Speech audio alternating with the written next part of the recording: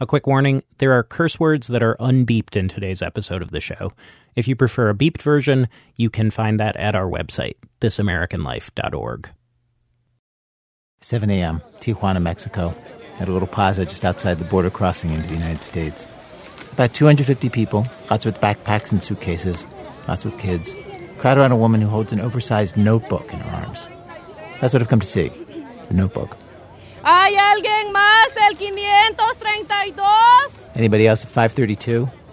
¿Alguien del 533? Anybody got 533? 534? 534? The notebook is a list of names, each neatly written in ballpoint pen.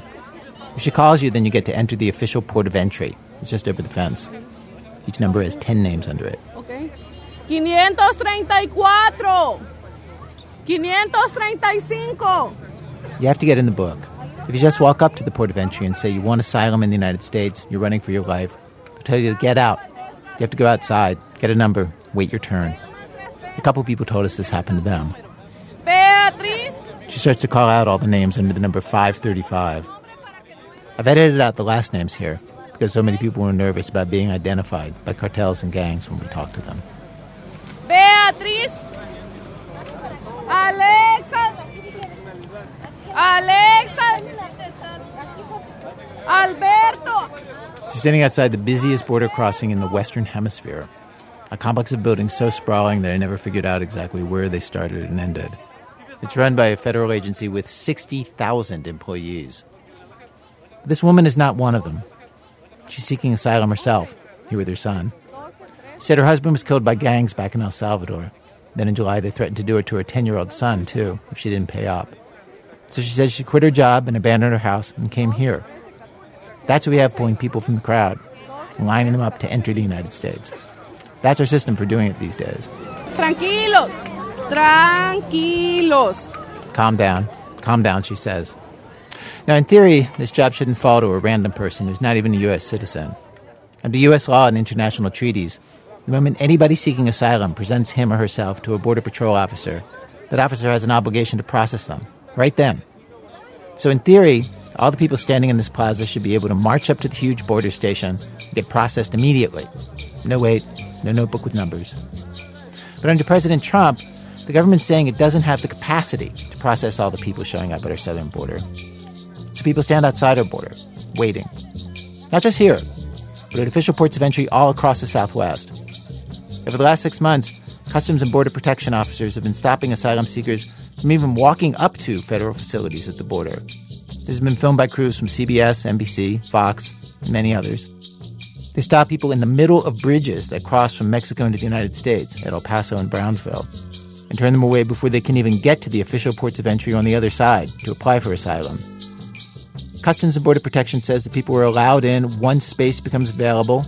They expect this will be temporary, and that, quote, no one is being denied the opportunity to make a claim of credible fear or seek asylum.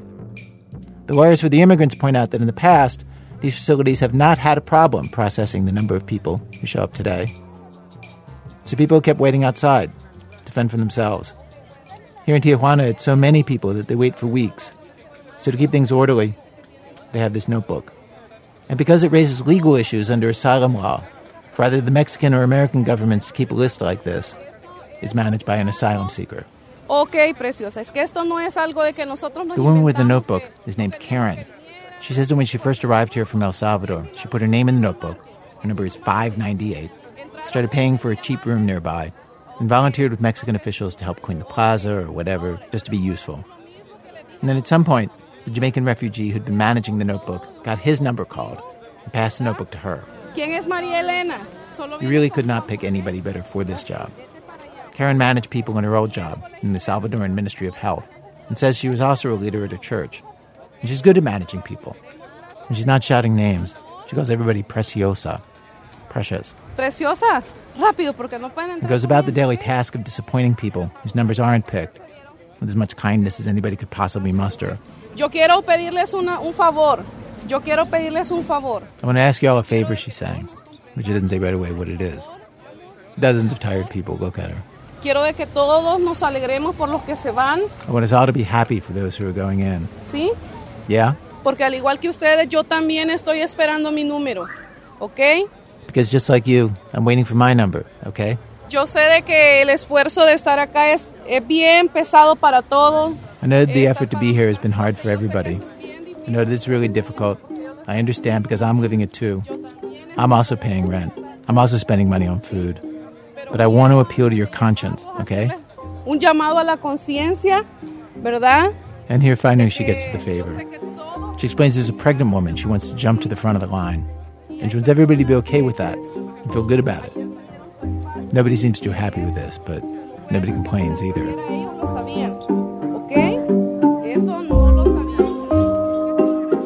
The person who brought me to see this is an LA Times reporter who first wrote about the existence of the Notebook, Cindy Carcamo. Although the Notebook is supposedly this system that asylum seekers are running for each other to make their wait more orderly, Cindy says they probably didn't create the Notebook. And in fact, most everything about the Notebook is controlled by a Mexican government agency called Grupo Spedo. Grupo Spedo takes the Notebook each night and stores it in a safe. And a Grupo Spedo official explained to Cindy and me that every morning they talk to somebody from U.S. Customs and Border Protection. Por teléfono or no? They just meet, talking, and then he says, we're taking this many people in today. And that's how it works. Mm-hmm. Every day in the morning, U.S. Customs and Border Protection gives a number to Mexican officials, and then the Mexican officials give that number to the notebook keeper, and she calls that many names. On this particular day, only 20 people were allowed to enter the port of entry. One day earlier in the week, it was 0. On any given day, with over 1,000 names uncalled in the notebook, it's 20 or 30 or 40. 50 is the most anybody had seen. Cindy and I talked to lots of people who were waiting, and they were pretty much exactly who you'd expect. Many of them said they were escaping violence in Mexico or Central America. Some seemed truly terrified, even here in the plaza. One woman said that yesterday her son thought that he spotted one of the men who was after them at the shelter they were staying at, so they fled to a hotel.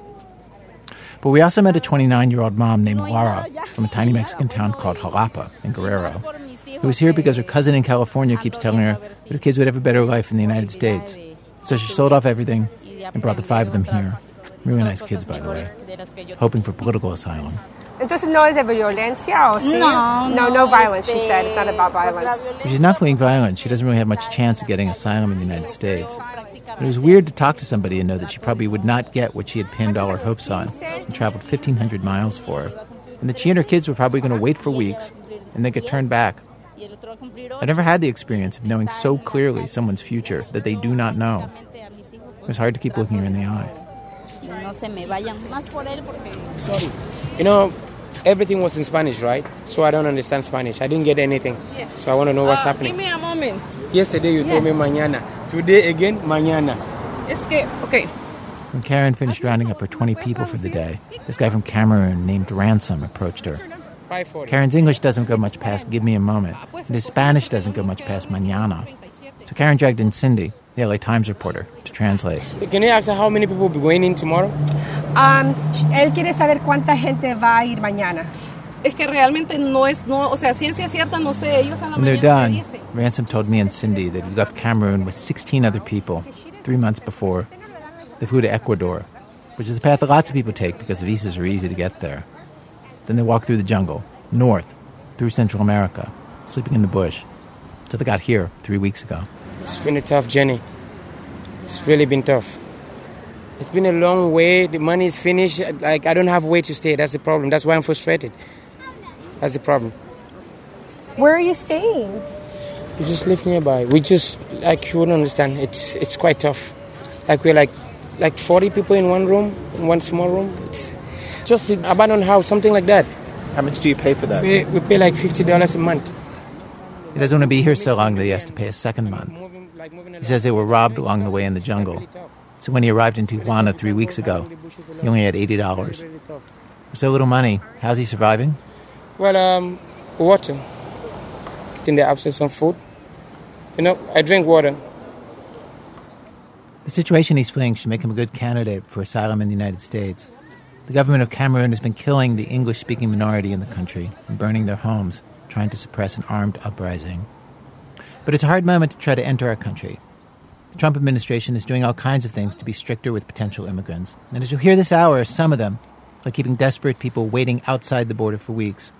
Even if you understand that we're trying to be stricter with who's coming into the country, it can be hard to understand why we're doing it like this. Today on our program, I think at this point most of us have heard about a few of the things that the president and his appointees have done to try to get control of the border. We've heard about the family separations, we've heard about the travel ban. But in fact, it's a wide-ranging, coordinated effort across many agencies, all kinds of things that have not gotten a lot of attention. What's interesting is that so much of their effort, lots of the things that they're doing, are not cracking down on people breaking the law or sneaking across the border. They're not targeting criminals or bad hombres. Many of the efforts are targeted at the people who are trying their best to play by the rules, do what we ask of foreigners who want to come here. People trying to obey our laws. Like asylum seekers showing up at our doors saying, I'm in danger at home. Your laws allow me to apply for haven. Today we take you on a tour of the many, many things that are all happening, the ways that we're shutting our doors to outsiders.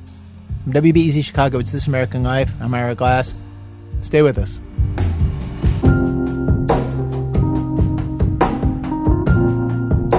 Act 1, all together now.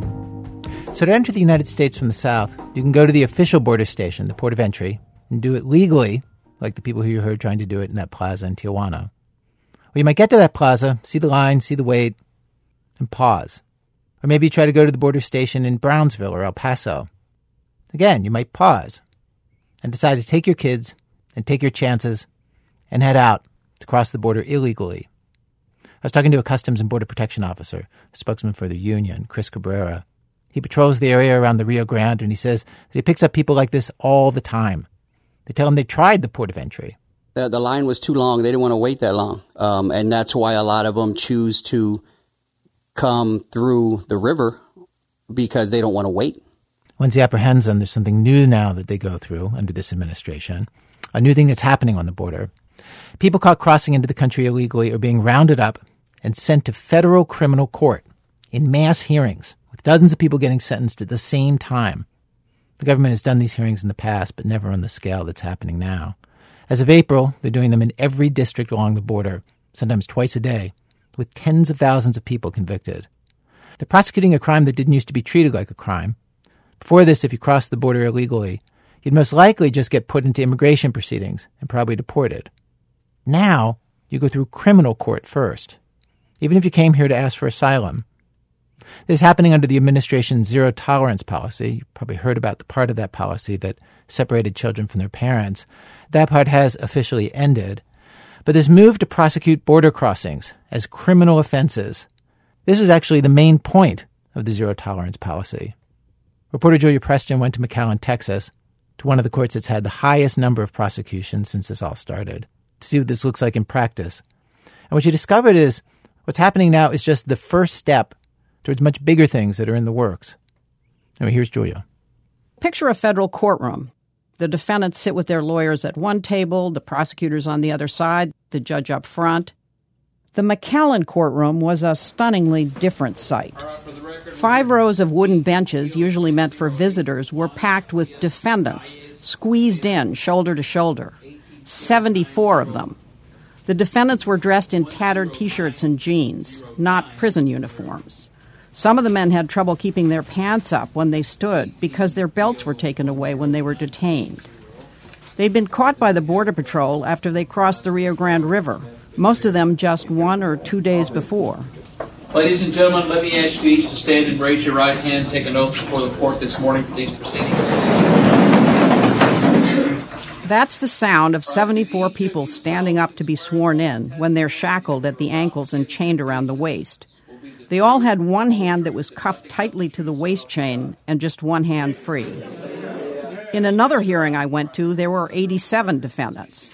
In that one, the marshals had to put some of them in the jury box. The defendants would all be out of there, charged, convicted, and sentenced in just over 2 hours. It was mass justice at head-spinning speed. The magistrate judge presiding over this hearing, Scott Hacker, didn't sit in his usual place on the high bench. Instead, he spent the whole hearing on his feet, right in front of the migrants, so he could see each one of them. The migrants were wearing wireless headphones to hear the Spanish interpreter. Judge Hacker took a few minutes to make sure everyone's headphone was working. Sir, can you hear? Yes. Yeah. Gentleman next to you, can you hear? The defendants awkwardly adjusted their headphones with their one free hand. Throughout the hearing, the security guards ran around as tech support, resetting the headphones or swapping them out for fresh ones. Judge Hacker ran the hearing like a professor, explaining things in plain language and raising an index finger in the air in big gestures to punctuate his points. He addressed the migrants as sir and ma'am and ladies and gentlemen. This is your day in court. It's important that you hear to understand everything that I explained to you. I'll admit I was surprised. I was expecting some kind of rodeo justice, people herded through with no idea what was happening to them. But it wasn't that. The judge, the public defenders, even the prosecutor seemed to be working hard to ensure that all 74 defendants got some kind of basic due process. Every time the judge explained something, he would go around pointing to each defendant one by one, getting them to confirm that they understood. Then I'll start with the person on the front row. It should be Mr. Calle Cepeda. He'll answer yes or no. Then I'll point to Ms. Mundia. She'll answer. Then I'll point to Ms. Perez. She'll answer. When I'm finished with the first row, I'll start with the gentleman on the second row, the third row, the fourth row, and continue until I get everyone. Have you understood the instructions? Yes or no, sir? Next. Say it. Yeah.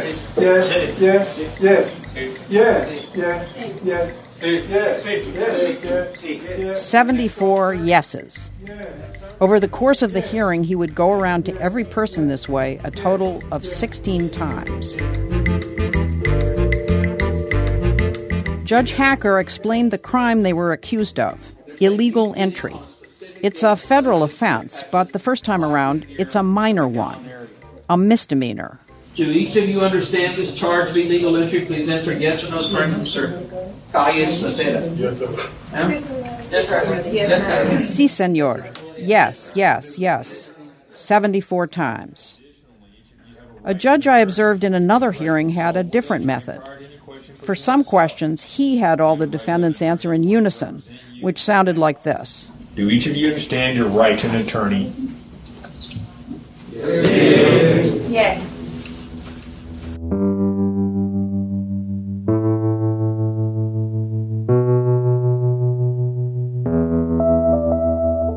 The sheer amount of paperwork that went into that hearing was immense. The documents for each person had to have the right name with correct spelling, the right country they were from, the right place and date where they were apprehended, the right details about how they crossed the river, whether they were on a raft or a boat, or they swam or they waded. I found out later that Customs and Border Protection has an office nearby where agents and lawyers and paralegals work through the night to get all those piles of documents ready by dawn on the morning of the hearing. The Border Patrol wasn't happy about this use of their agents. Officials told me they would much rather have the agents out on the front line patrolling the border. The judge carefully explained their right to a trial and the possible consequences of pleading guilty: fines, jail time, deportation. They did have the option of pleading not guilty and going to trial, but they still wouldn't stand a chance of winning, because for most of them, the Border Patrol had caught them near the Rio Grande. They had admitted when and where they crossed the river, so there really wasn't much room for argument. They'd been caught in the act. The federal public defenders, all 18 of them in the McAllen office, had come to the courtroom in the hours before the hearing to meet with each defendant and basically prepare them to plead guilty. Most of those meetings lasted just a few minutes. Then, everyone declared their plea. Mr. Santos, they're saying you're legal entry occurred on the 19th of this month. How do you plead, guilty or not guilty? Guilty. Mr. Morales, they're saying your legal entry occurred on the 19th of this month. 74 guilty pleas. Even when you know it's coming, it's a somber thing to see.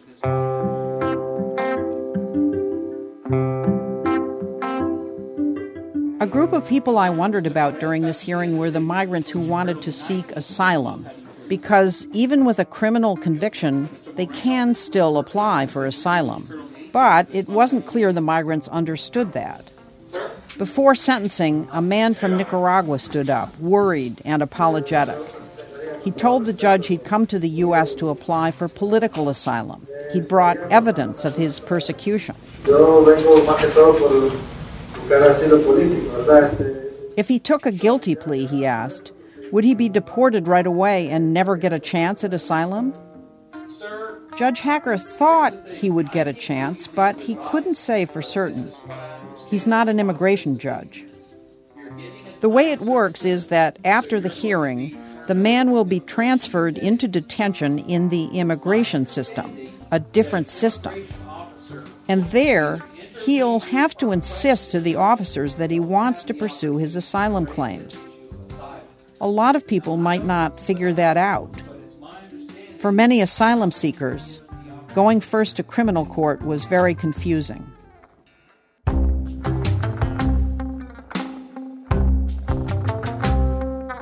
Then it was time for the sentences. Often in federal court, this takes days or weeks, but here the judge didn't skip a beat. The sentences came right away. 10 days, 20 days, for a handful of cases. People who had some kind of record, who'd been convicted of illegal entry before, or had drug or domestic violence convictions, traffic violations. The longest sentence for that group was 100 days. Everyone else, though, the vast majority in this courtroom, had no criminal record in the U.S., and this was their first illegal entry offense. All of those people were given the same sentence, time served. In other words, the time they'd already spent in detention, which for most of them was less than 2 days. 2 days. All of this work to deter illegal crossings, and yet most everyone walked out of the court that day with basically no punishment. Leaving the courtroom, I had a lot of questions. When Attorney General Jeff Sessions talks about this new policy of prosecuting everyone who crosses the border illegally, he says its purpose is to deter people from making those crossings.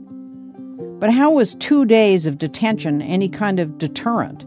It didn't make sense. Especially when you consider the massive amount of resources that go into these hearings. The Border Patrol agents writing up the charges, the paralegals, the court clerks, the prosecutors checking criminal backgrounds and figuring out who they should recommend for extra jail time. The Justice Department added 8 new prosecutors in southern Texas this summer for these cases. 18 public defenders, the marshals and security guards, getting dozens of shackled people in and out of the courthouse, the buses and vans to get them there. And these misdemeanor cases are sapping away the energy and time of everyone for the other business of the court, which is prosecuting more serious crimes, including narcotics, money laundering, trafficking, and weapons offenses.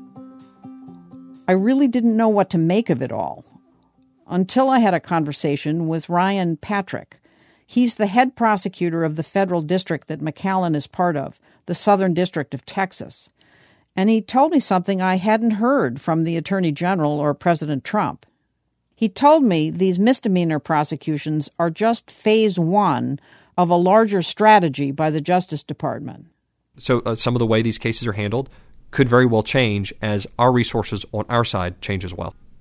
When you say it could very well change, you mean there could be more felony cases?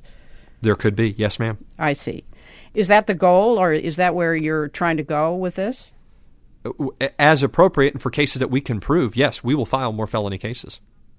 With illegal entry, the first offense is a misdemeanor. But if somebody is caught crossing illegally a second time, they can be prosecuted for a felony and go to prison for up to 2 years. A felony conviction makes it very difficult for a person ever to get a visa to enter the United States legally, much less get a green card or become a citizen. The government's ramping up to prosecute more people. Border Patrol is hiring. So are the U.S. Marshals. In May, 32% of people caught crossing the southwest border were sent to be prosecuted. A month later, it was 46% of them. Administration officials told me the goal is 100%, literally zero tolerance for illegal crossings. This could mean prosecuting something like 200,000 people a year for the misdemeanor offense. Before long, it could mean tens of thousands of newly convicted felons in federal prison. President Trump and the Attorney General have long said that people who cross the border illegally are just criminals. Now, every day, more and more of them are becoming exactly that.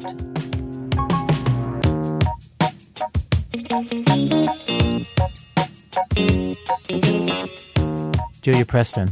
She's a contributing writer to the Marshall Project. You can read a print version of her story on the Marshall Project's website, marshallproject.org.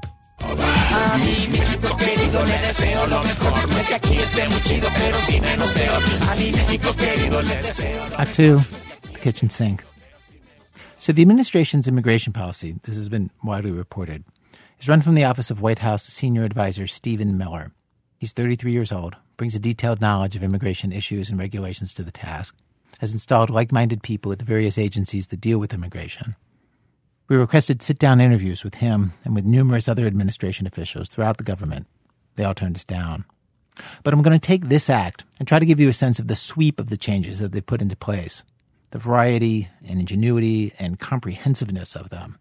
Here we go. The administration has brought back workplace raids at a level that hasn't been done for years, rounding up hundreds of undocumented people at a time. The State Department and Department of Homeland Security have cracked down on recalcitrant countries. Yes, that is an official designation that we give to some countries, recalcitrant. These are countries that do not accept deportees that we want to send them. There were 20 countries like that just after the president took office. His administration has twisted arms, imposed sanctions, and convinced more than half of those countries to take people back, clearing the way for 15,000 more people to be deported. The Department of Homeland Security has set up a denaturalization task force to go after people who lied on their citizenship applications and literally strip away their citizenship. The Attorney General has changed the rules so that if you're fleeing gang violence or domestic violence, even if immigration agents believe that your life is in danger, that's not grounds for asylum in the United States. This affects a lot of people. The Attorney General explained it this way. Asylum is not generally for those who suffered from a private act of violence or if a gang is in the neighborhood. So it's for members of groups who are persecuted by the state. Asylum was never meant to solve all problems, even serious problems that people face every day all over the world. And then there's a whole set of policies that the Trump administration has put into place that affects all of the people who are trying to lawfully enter the United States, filling out forms, sending in information, waiting their turns. They are all coming under increased scrutiny. The forms are much longer. Applicants are called in to be interviewed about things they were never called in for before. And attorneys who help people through this process will tell you that they're getting a ton of what they call RFEs, requests for evidence, for perfectly ordinary things that in the past would have been routine. Here's an example. Immigration attorney Marisol Perez works at a firm that filed a visa request on behalf of their client, the Archdiocese of San Antonio, which is trying to hire a priest from another country. They were surprised when they got an RFE from the government, I've seen this, asking them to prove that, in fact, the Archdiocese really exists as a functioning business. It was shocking to us. This is the second largest archdiocese, Catholic archdiocese in the country. Certainly they're in business. Certainly they're flourishing. Certainly they are a legitimate operating business. Do you think it was just a bureaucratic snafu? If I chalked it up to that, there are lots of bureaucratic snafus. It didn't take much work for me to collect some. There was the musician who was told that the 2 Grammys he won and the 3 that he was nominated for but did not win were not sufficient evidence of his musical talent, and that more proof would be required before he could reside in the United States. There was the RFE asking a British citizen to have her British birth certificate translated into English, please. There was the RFE where the government argued that an architect didn't qualify for the visa he wanted because you don't need a specialized degree to be an architect, even though, of course, you do need a specialized degree. According to one study, in the last quarter of 2017 alone, the percentage of work visas getting RFEs tripled. 3/4 of them got RFEs. The most mundane ones are just asking for documents that you've already sent. Jacqueline Watson is an immigration attorney in Austin. She says she's now seeing this in the vast majority of cases she files. RFEs asking for stuff she's already submitted. If it happens in one case, you can say, okay, that was a mistake. If it happens in almost every case you file, there's something wrong. She and other immigration attorneys see it as a deliberate strategy to gum up the works, slow the process, discourage people from applying, give out fewer visas.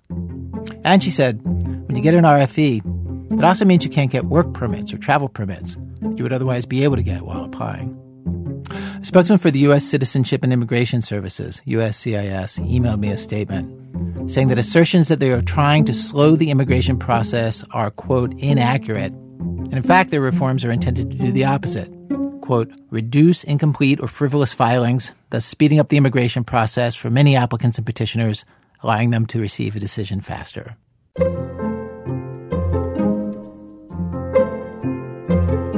Attorneys say visas and green cards are now being turned down all the time for reasons that they never saw before. One big one that I was told comes up a lot is applications being rejected because the government thinks that you'll become a burden on the public. And the attorneys I spoke with sounded truly bewildered by the way that they are enforcing this. For example, Marisol Perez has a client who's 11 years old, born in Mexico. His mom married an American who wanted to bring him to the United States. And the green card application had everything the government has asked for in the past. Father made enough money, father was working, showed his tax returns. But the kid was turned down because the government said that he would become a public charge. So we inquire and ask, we're not sure why this person has been denied. Could you provide more information? Still no explanation.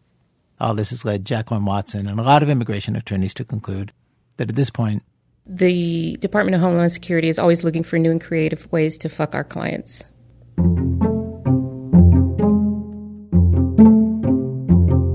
There's a brand new way that Jacqueline's worried about.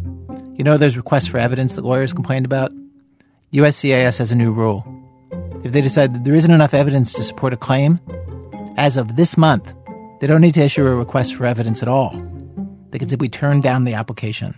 The head of USCIS, Francis Cisna, is quoted in the press release on this. He says, quote, for too long our immigration system has been bogged down with frivolous or meritless claims that slow down processing for everyone. He said doing this will discourage people from gaming the system. This is how all this looks to people on his side of things, the people calling for these changes and making these changes in our immigration system. They see every part of this so totally differently from the way the immigration attorneys do. From their point of view, the entire immigration system is a mess, overloaded with false claims and people trying to cheat their way into the United States. When the Attorney General gives speeches, he talks about nearly 100,000 people a year seeking asylum. Seeking asylum because they know if you say the word asylum, will set you free in the United States till a judge can see your case years from now. Lots of them never show up for the day in court. The system is being gamed. There's no doubt about it. Mark Krikorian is the executive director of the Center for Immigration Studies, a Washington think tank that calls for stricter controls on immigration. He makes the case that the United States would be better off if we would just cut the number of people who immigrate here each year to less than half of what it is now. He sums it up this way. He doesn't see a need for a huge, thriving country like ours, with hundreds of millions of people, to import any workers from overseas. So, which categories of people have such a compelling case to be admitted that we let them in? And that would be husbands, wives, and little kids of American citizens, genuine Einsteins. Humanity has not produced that many Einsteins a year.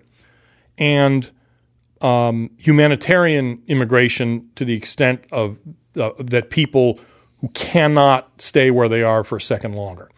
You add all that up, that's maybe 400,000 people a year, 350,000. It's still a lot of people, but it's fewer than there are now. Right now, it's about 1 million legal immigrants in a year. Of course, you could quibble with his numbers. Somebody else might argue that there are over 1 million people in the category, people who cannot stay where they are for a second longer. But given this vision, that we don't need outsiders, that tons of people are trying to cheat and game their way into the country, when I told Krikorian what the immigration attorneys had told me about all the ways that the Trump administration seemed to be slowing things down and finding any excuse to say no to their clients, he was utterly unimpressed. He appreciated the tighter rules and extra scrutiny that have come down this last year and a half. It's definitely called for. It's long overdue. Now, there's always going to be, bureaucratic absurdities. Does the Archdiocese of San Antonio really exist? I mean, this is the kind of thing that any large organization is going to generate sometimes. But the strict scrutiny of applications is long, long overdue.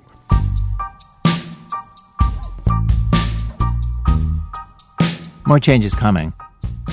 One of the biggest ideas that's been floated publicly by the White House Office of Management and Budget is a proposal that you won't be able to get legal residency you won't be able to get a green card or citizenship. If you or your kids have ever gotten food stamps or other public benefits, even if your kids are citizens, if this went through, it would become impossible for millions of people to ever get legal status in this country. They become eligible for deportation.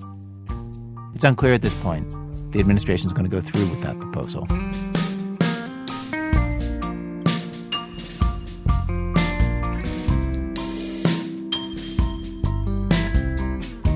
Coming up, food fight between the president's immigration staffers, the State Department, the Office of Management and Budget, and the most powerful military the world has ever known.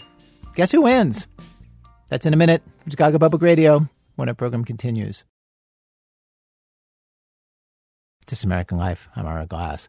Today's program, let me count the ways. We're trying to document the many, many ways that the Trump administration is changing immigration enforcement across many agencies, including some things that have not gotten a lot of attention. We've arrived at Act 3 of our show. Act 3, the Terminators. So the people directing immigration policy for the White House generally don't talk much to the press. They do the work behind the scenes and out of sight from the public. But some emails were released as part of a lawsuit, and they give us the most vivid picture we have gotten of these people at work, of them enacting the project that is at the heart of this administration. On immigration, probably more than anything, the president's agenda is a radical departure from any Republican or Democrat who's ever held the office. He complains frequently about the bureaucracy, the deep state trying to thwart him. And in these emails, you see the battle play out between the political appointees and the bureaucracy. The emails show them trying to roll back one particular part of immigration policy, a part that could result in 500,000 people having to leave the United States. In these emails, the appointee's tone is almost uniformly polite, professional. The career civil servants, asked to handle things so differently than they have in the past, they push back, respectfully, in various ways.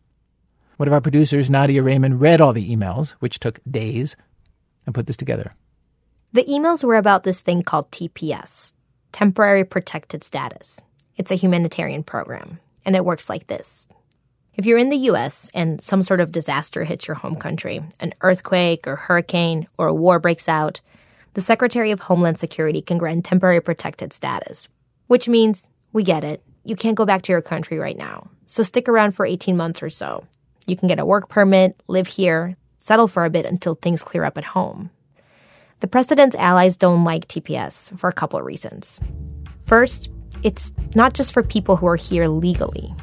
If you're here illegally when disaster hits your home country, congrats, you get legal status too. Also, even though it's called temporary, it can get renewed over and over and over again. Honduras, for example, got hit by a hurricane in 1998, and it still has TPS, almost 20 years later. And these renewals, they're up to the Department of Homeland Security. Every year, they're supposed to gather information to try to figure out, has the country recovered? Is it safe for people to return home or not? If it is, they can end TPS for that country. But it's up to DHS to decide. So, for Trump political appointees to get rid of TPS for a country, what they have to do is prove that the country has recovered from whatever crisis it once had. They have to prove it's safe for people to go home. The first country they try it with is Haiti. Haiti got TPS 8 years ago when that earthquake hit in 2010. In the first months of the Trump administration, the bureaucracy put together a report that said basically what they'd said in the past. Things are still bad in Haiti. Let's renew TPS. 18 more months, please. This is when a Trump appointee named Kathy Newbel-Kovarik enters the scene. Before this job, she did immigration policy for Senator Chuck Grassley, an anti-immigration hardliner, who then urged the president to hire her on Twitter. So in April 2017, she sends out an email saying, basically, can anyone hustle up info on how Haiti's recovered from the earthquake? She asks for, quote, rebuilding stories, work of nonprofits, how the U.S. is helping in certain industries. We need more than Haiti is really poor stories, end quote. A researcher chimes in, unhelpfully, quote, unfortunately, conditions in Haiti remain difficult. Please see below. And he goes on to share 5 bullet points. The first one, Haiti has not fully recovered from the 2010 earthquake. He also mentions hurricanes that have hit the island, large-scale flooding, near famine conditions, double-digit inflation. He gets a polite, thank you, very useful, from his boss.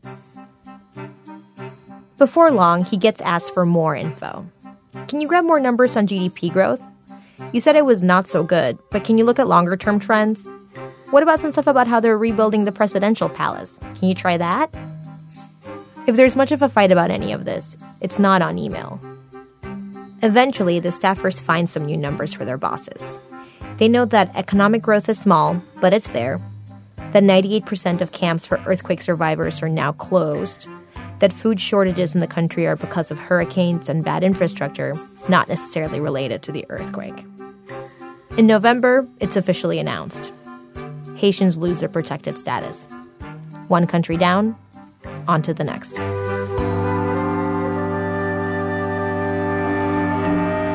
Next up is Sudan. And here is where this becomes a full-blown smackdown between three federal agencies: Homeland Security, State Department, and the Department of Defense. Sudan's had TPS since 1997 because of the civil war there. There's still widespread fighting in parts of the country. So, when its TPS status comes up for review, a couple of staffers put together a draft of the country conditions, describing what it's like there. And it's pretty grim. Page 3 says it's, quote, unsafe for individuals to return to Sudan. On page 4, it says, quote, termination does not appear to be warranted, meaning Sudan's TPS status should not be terminated. People should be allowed to stay in the U.S. But then, on page 5, when we get to the final recommendation, it says exactly the opposite. Quote, USCIS recommends termination. The higher-ups notice this discrepancy and realize how it might look. Frank Cisna, the guy who's been tapped to be the new director of USCIS, another Trump political appointee, he reads the country report for Sudan and writes, quote, the memo reads like one person who strongly supports extending TPS wrote everything up to the recommendations section, and then someone who opposes extension snuck up behind the first guy, clubbed him over the head, pushed his senseless body out of the way, and finished the memo. Am I missing something? End quote.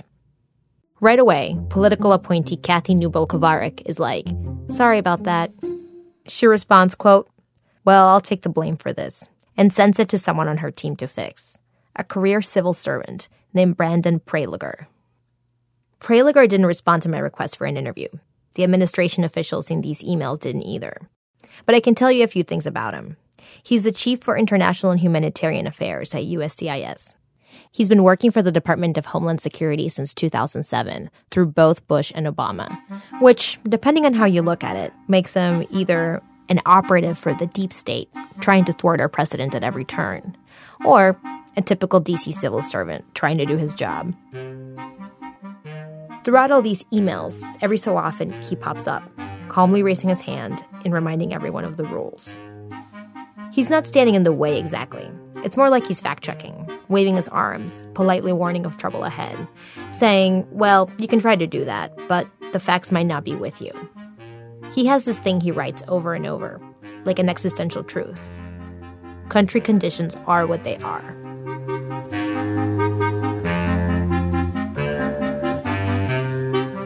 Anyway, he's assigned to fix the inconsistent memo ASAP. He responds, got it. Here's our thinking. The country conditions are what they are. If they're uncomfortable with the termination conclusion following from them, and they want to stick with that conclusion, we propose paring down that section, end quote. In other words, if the conclusion doesn't match the facts, then your best bet is to remove some of the facts.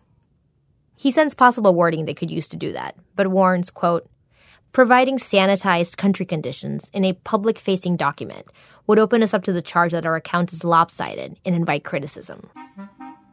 He passes the draft back to his boss. It goes through more hands. And then it gets to one of the big guns in the Department of Homeland Security, a senior staffer named Gene Hamilton. Gene Hamilton's a political appointee. He was the person responsible for immigration policy in the transition team. He worked with Stephen Miller back in the Senate in Jeff Sessions' office. So he takes this Sudan report and he removes even more facts than Brandon suggested. Specifically, he edits out references to human rights violations. When Brandon sees the results, he once again respectfully raises a red flag. He's like, guys, based on what they've said so far, the State Department is probably not going to like that. He adds, quote, for our part, we just say that this could be read as taking another step toward providing an incomplete and lopsided country conditions presentation to support termination. The email trail goes dead. 6 days later, DHS announces they're terminating TPS for Sudan.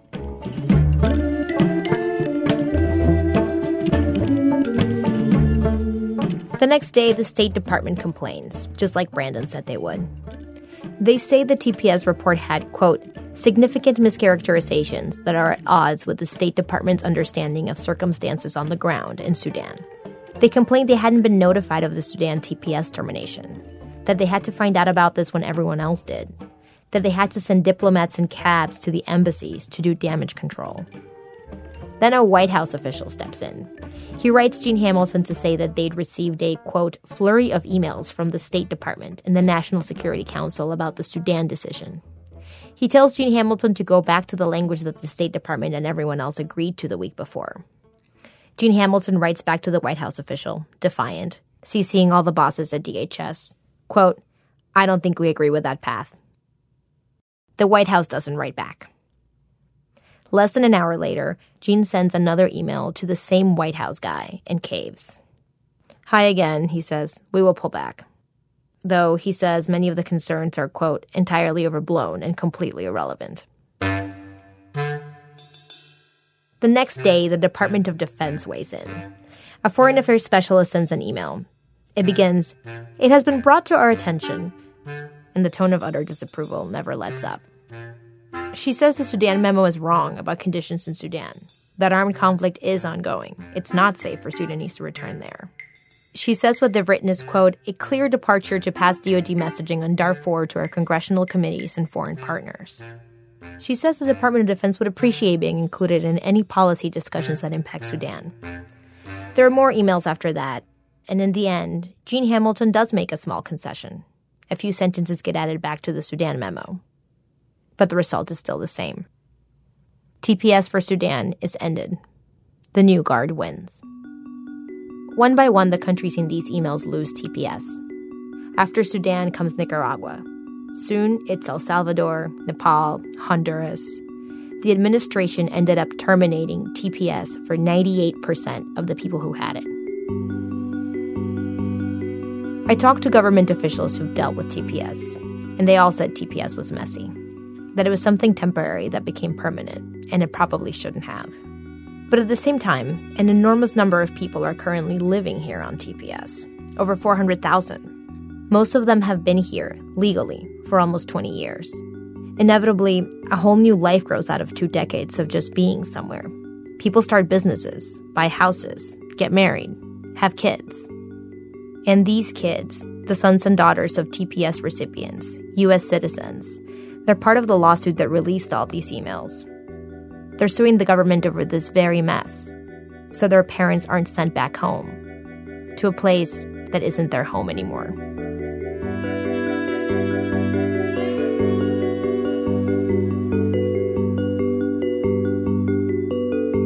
Nadia Raymond, she's one of the producers of our show. Act 4, IRC you, now you don't. The president has cut the number of refugees officially allowed into the United States from 110,000 under the previous administration to 45,000. But in fact, in this fiscal year, they're not even going to bring in that many people. Just 22,000 will arrive. That's the smallest number ever in the history of the refugee program here. So a bunch of these refugee settlement offices that are around the country are going to be shutting down. Our producer Zoe Chase was there for the final days of one of them in Garden City, Kansas. I flew into a tiny airport. Garden City is southwest Kansas, the middle of the plains. Oklahoma's right below us. Colorado's not far west. Amy Longo was waiting there at the airport. She started the office 4 years ago for the International Rescue Committee. She told me I'd recognize her, and I did. The only black woman there, straight back tall, in a bright turquoise African print dress. Everyone recognizes Amy. I'll find out soon that even Amy refers to herself in the third person a lot. Like she'll say, everybody knows Amy. I can't get away because it's like Amy, Amy, Amy, everywhere I go. And truly, like the kid at the Hertz counter called out to her, Amy, have you seen this? And handed her a flyer for some kind of Hertz deal. It's like the character Amy plays in this town is bigger than Amy actually is. I'm fine. It's Tuesday, July 24th. The office is supposed to close on Friday. I follow Amy in my rental car, and when I get there, the office looks wrecked. Cardboard boxes, an abandoned paper shredder, an old car seat. I mean, it looks closed. But Amy's in the middle of a meeting in Arabic. She and one of her clients are sitting in two office chairs pulled up near the door. Where you'd expect a desk between them, they're just knee to knee in these rolly chairs. The client's name is El Tahir. He's from Sudan. He's apparently asking Amy to help him figure out why he got his federal tax refund but not his state one. Amy takes the papers he brought, says she'll look into it. Okay, now, are you comfortable leaving this with me and we make appointment tomorrow? Okay. What do you want to do? I can't. I'm looking around at this abandoned office and Amy, and I'm like, what? Appointment tomorrow? Okay, so why are you still having these conversations if you're going to be closed in 2 days?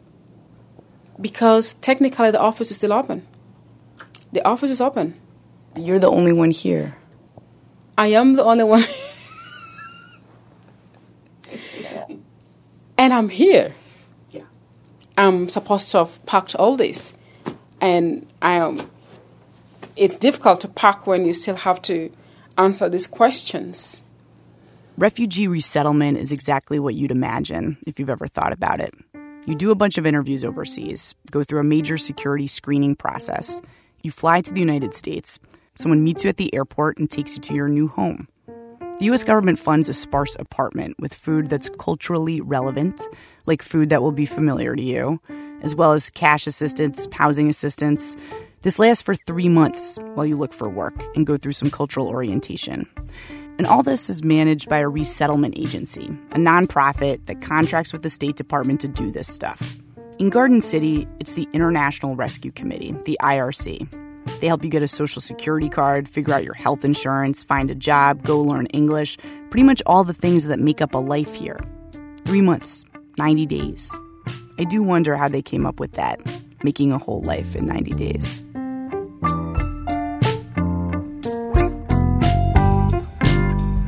The IRC office works with their clients for up to 5 years with some government assistance. Most of Amy's time is spent with clients far longer than 90 days. This guy from Sudan, he's been here 2 years. This office is being closed because so few refugees will be relocated here in the future. But the fact is, Amy is right in the middle of these relationships, and she has to cut them off. The people who are resettled here have a never-ending range of questions. For instance, this is Edie. He came to Garden City recently via a refugee camp in Tanzania. He's Congolese. He's a very giggly guy, but I think it's nerves. He comes in, sits down with Amy, and unfolds a paper with 4 questions on it. One is about a guy not calling him back with a job. Another is about a bank card, how to use it. He didn't have a PIN number, or know what a PIN was. She activates it. Activated! Very happy now. Good. There's a church question, a health insurance question. Then he thinks of 2 more. Another question now, please. Sorry. It's like this all the time. How do I get a birth certificate for my new baby daughter? How much does it cost? How is my green card application doing? Do they need more information? Is my boss racist? Then why isn't he responding? How much is it to go to the dentist? Should I pull this tooth out of my mouth? If I pull the tooth, should I replace it with a new tooth or leave the gap? And what will people around here think if I have a gap? Is that bad? Where is the dentist office? One night, Amy's meeting with this guy at his apartment, and when she's done, this other guy, who's not even a client, runs after her and yells at her from a balcony that he needs to talk. And she's got 3 days left in this job, but she makes an appointment with him too. And again, I'm like, why are you meeting with this guy? Like, where is he going to sit even? He walked out of that house. I'm sure he knew we're in the sitting room. He knew the IRC is there, or Amy. And as we moved out, he got out to the balcony and said, I'm going to take this chance and ask. If it was not something important, he wouldn't have pushed the button that far. Amy has this ability where it's like she imagines all the thoughts in their head. She can picture the entire thought process of the person who's sitting in front of her. He just didn't jump out and run. He chewed it. He digested it. Mm-hmm. That's your problem, I think. You can imagine everybody's reality too closely. Oh. Amy has been a displaced person. First from Uganda, then to Sudan. She ended up in Khartoum.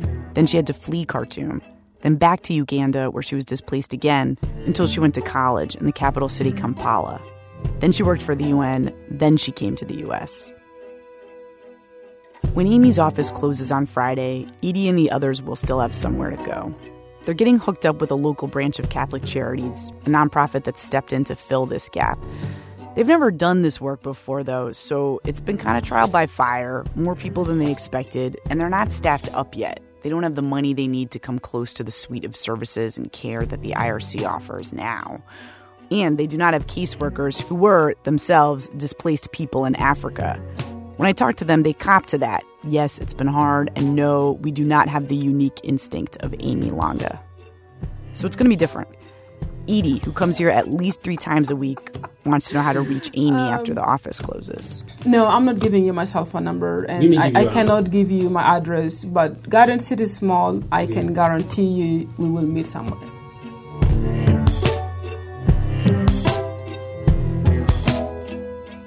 There was this one meeting I saw Amy have with a client that I will never forget. Hey, how are you, Baba? This kid, how are you doing? Noor Kamal, he's just a kid really, 19 years old. He's Rohingya Muslim from Myanmar. The Rohingyas have been brutally persecuted there. He fled to Bangladesh, then Malaysia. Then he came to the United States not being able to speak. It's almost like he has no vocal cords at all. He's injured, I don't know how or why. Like, he really can't talk. He talks like this, like if you just made a K sound at the back of your throat. It's a whisper. K.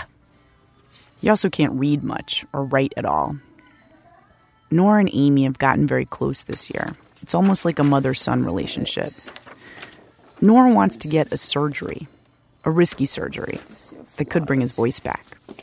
He has health insurance, but it still took him 1.5 years, working in a beef slaughterhouse, to save up $6,000 for the copay. Except, of course, his consultation with the doctor is for August 1st. August 1st, the day after Amy's office closes, and she's no longer technically supposed to be working with him. Though, of course, she'll still be his contact with the hospital. It's taken them all year to perfect their communication, and it's intimate watching them. Kind of a lip reading and signing and looking into each other's eyes. He shows her some medical records she told him to find. You kept it together. I think this is it. You see, it's from the hospital in Malaysia. They sit cross-legged from each other on the floor. Amy's desk was literally just pulled out from under her. Some guys came and picked it up as a donation. Please give it to the doctor. Okay? Don't open it. Don't put anything in it. This is for the... That's him saying the doctor. When? Wednesday. Wednesday. Perfect. Bingo. Amy's clients. Lots of them non-English speaking, unskilled labor job having, expensive surgery booking. This is where the immigration debate lives. President Trump's idea, the idea of America first, it kind of means fewer people like this. Why can't we take care of the people in America first? Trump supporters have said that to me for years now, that they think refugees take American jobs. They cost taxpayers too much money, these government grants to resettle refugees. This county in Kansas went 63% for Trump. So I figure a lot of people here like his policies. I found one of them on Facebook being skeptical of refugees. Then I found her in real life. All right. I'm going to come a little closer. In a farmhouse just past the meatpacking plant. She and her husband were sitting in their garage, watching baseball, drinking beers, throwing the cans into the corner. You want to see here? Okay, so who are you, sir? I'm John Becker. Okay. And Mr. Becker, what do you make of this refugee resettlement office closing? I don't even know what it is. Oh, okay. So, you know, refugees come into Garden City, Kansas, right? Refugees. What does that mean? Okay, what's a refugee? A refugee is like basically they're coming from a war-torn country, a Somalia, the Congo, Sudan, stuff like that. I don't buy that. I don't believe that. Okay. Well, I'll just tell you the definition of it first, and then I don't believe that. Okay. And they get, vetted extensively. I don't believe that either. You don't believe the vetting thing? No, I don't believe they're vetted either. Right. Well, I guess the distinction that I just do want to make, though, is that they are here legally It's not illegal immigration. You know, they have permission to be here. They're flown over here by the UN and State Department. Why are they doing that? Well, because, you know, they're refugees. They can't go home, you know, because their home is unsafe. I don't buy that. I don't believe that either. Why don't you believe I it? just don't believe all that stuff. John Becker is not the first person I've met who wants a moratorium on refugees. He is the first one who doesn't seem to believe in them, like they're unicorns or elves. Well, it seems to me that now that they're closing down the office, there'll be fewer refugees here. Somebody is seeing things the way you are. So there's going to be few of them? Yeah. Oh, well, I applaud that. It's the Trump administration. We don't want to change our whole society here just for a few refugees. We don't want to do that. Town, bigger city, maybe. They come here to change our culture. That's how the Beckers see it. Not to state the very, very obvious, but this is the opposite of Amy. Whereas she imagines their lives and needs to the point of anguish sometimes, he doesn't believe they actually exist. He can't imagine their lives.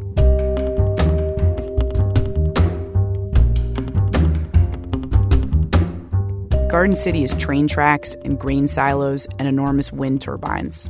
It's cows in a field under a big metal sign that says, "Eat more beef." It smells of shit around 4 o'clock in the afternoon. You can smell it at the Walmart parking lot.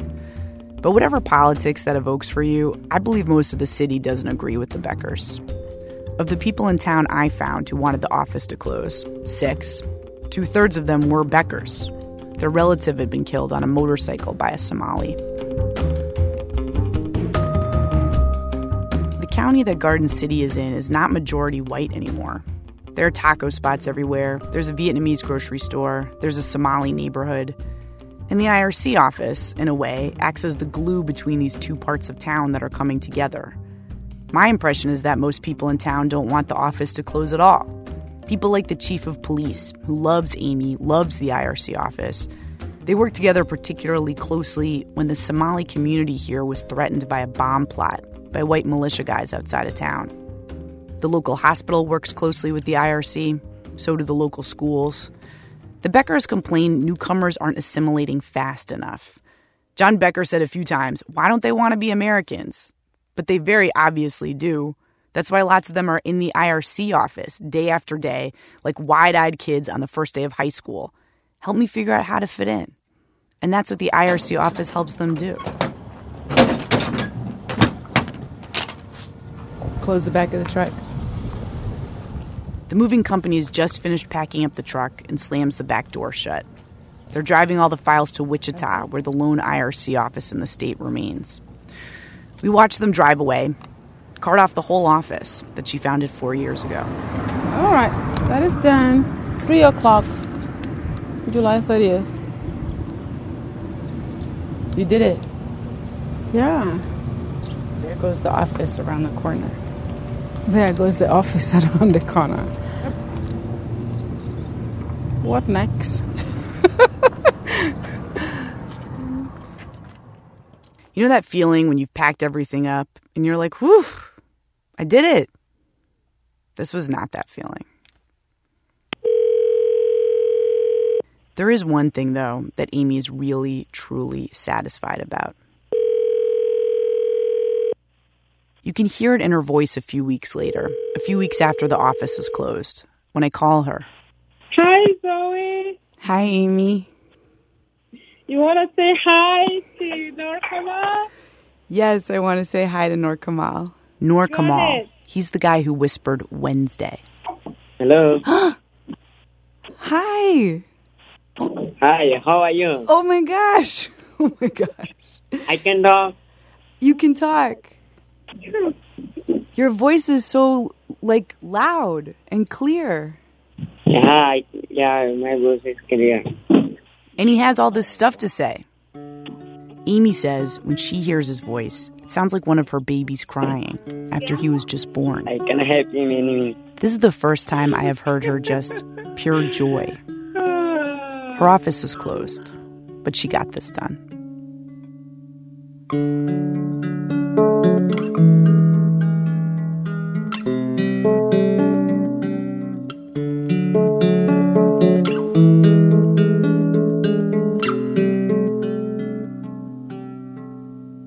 Zoe Chase.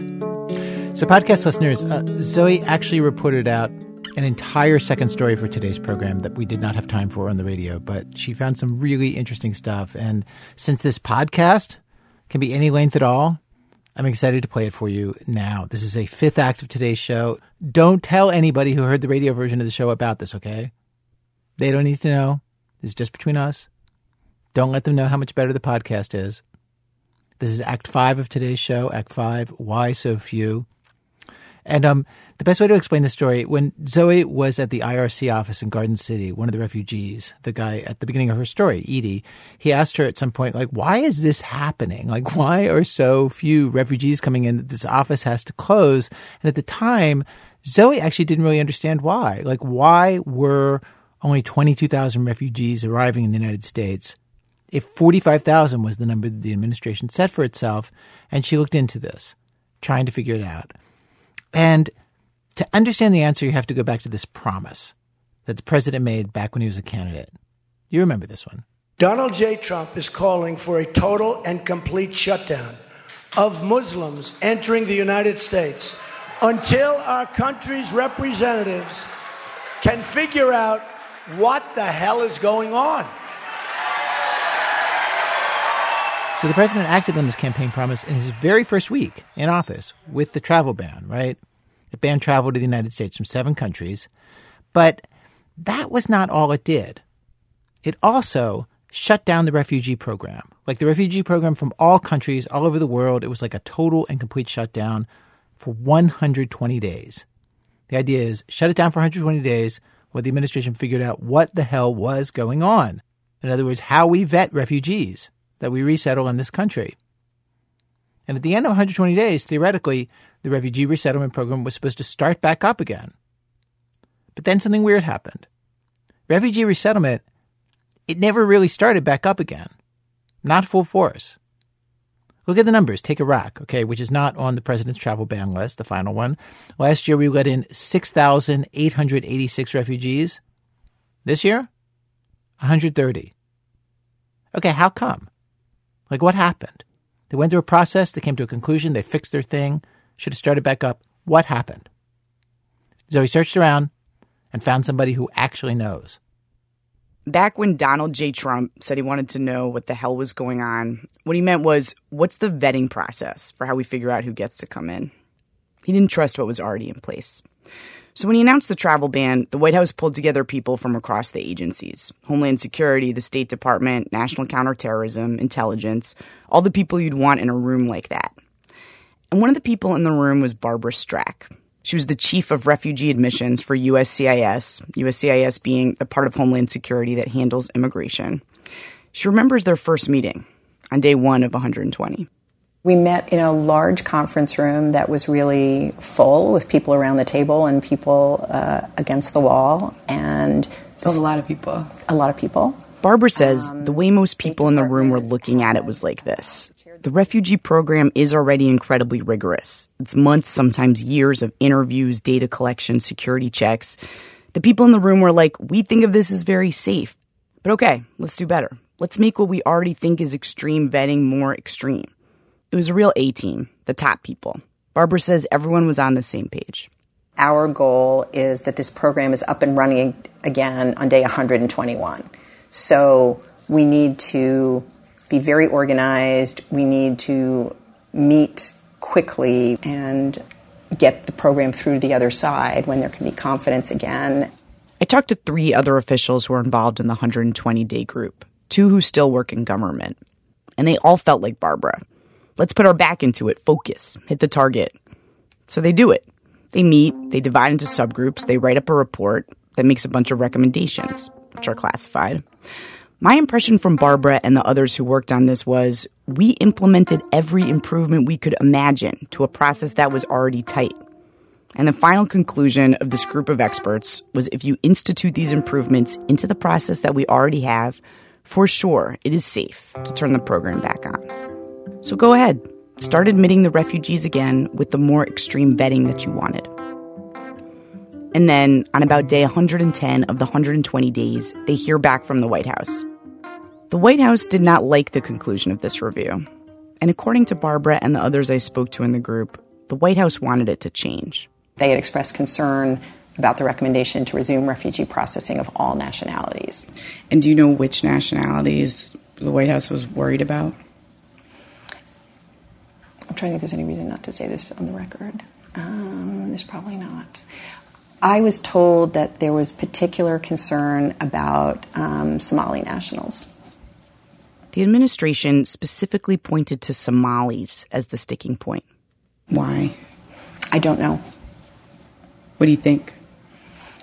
I honestly can't speculate. You don't want to speculate? No, to this day, I don't know. And there's no rationale that you were given, like, because Somalia is like this or like that? The rationale wasn't shared with me. 2 government officials confirmed this for me. Somalia wasn't the only concern, they said, but it was a major concern. It was Chief of Staff John Kelly in particular who was unhappy, they said. I think it was bullshit, one guy in the group told me. At the end of the day, the data didn't show that Somalis were any special risk. So after 120 days, the White House reopened the refugee program for some countries, but not for a handful of countries who make up a lot of the refugees that are resettled here. For Somalia and 10 others, including all the countries in the original travel ban, the refugee program would stay suspended. For them, the 120-day review got another 90 days. My boss asked me to think about options for how to address the White House's concerns. Barbara says she and the other members of her group were sort of at a loss for what else they could possibly review. But they went back to work.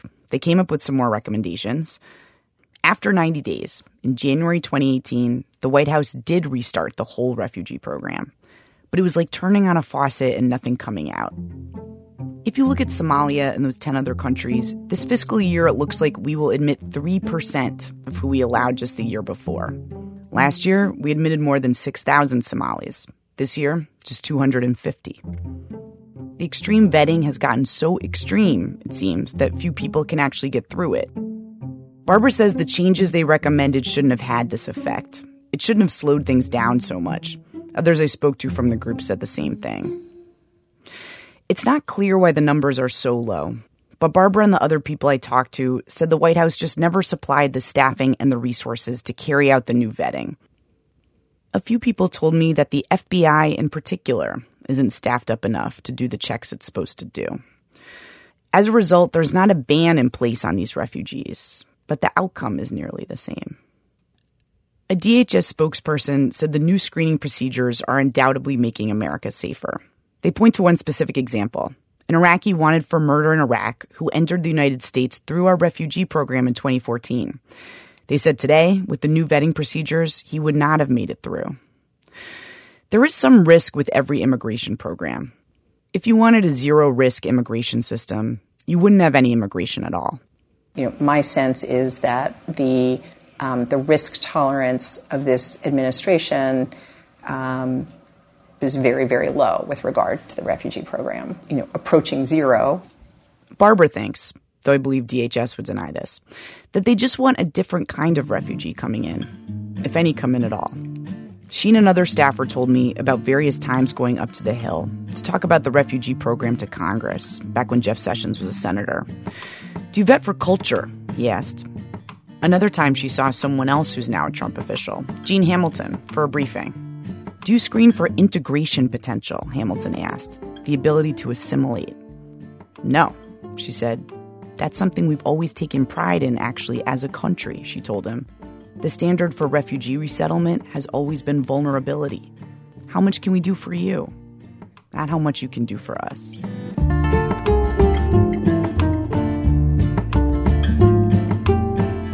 Zoe Chase. Again, remember, this story is our secret. Don't tell anybody who heard the radio show. Okay. What do you want your world to look like? What do you want it to be? Do you know that the world has two sides and nobody is free? Did your mama come from Mexico?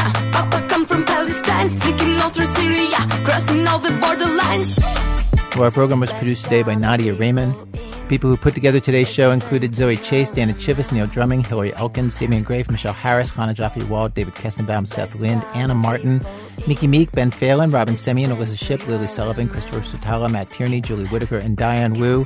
Our senior producer is Brian Reed. Our managing editor is Susan Burton.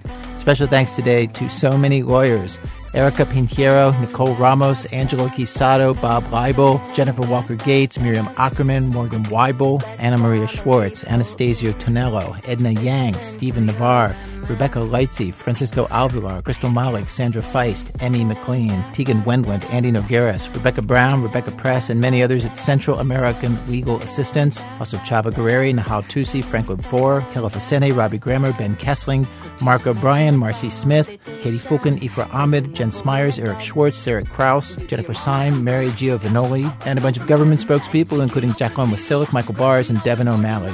Our website, thisamericanlife.org. This American Life is delivered to public radio stations by PRX, the Public Radio Exchange. Thanks, as always, to our program's co-founder, Mr. Troy Malatia. You know, he keeps inviting me to this little vacation house he has. And whenever I ask him, like, what is it like? He's so vague. He's just... The country conditions are what they are. I'm Ira Glass. Back next week with more stories of This American Life.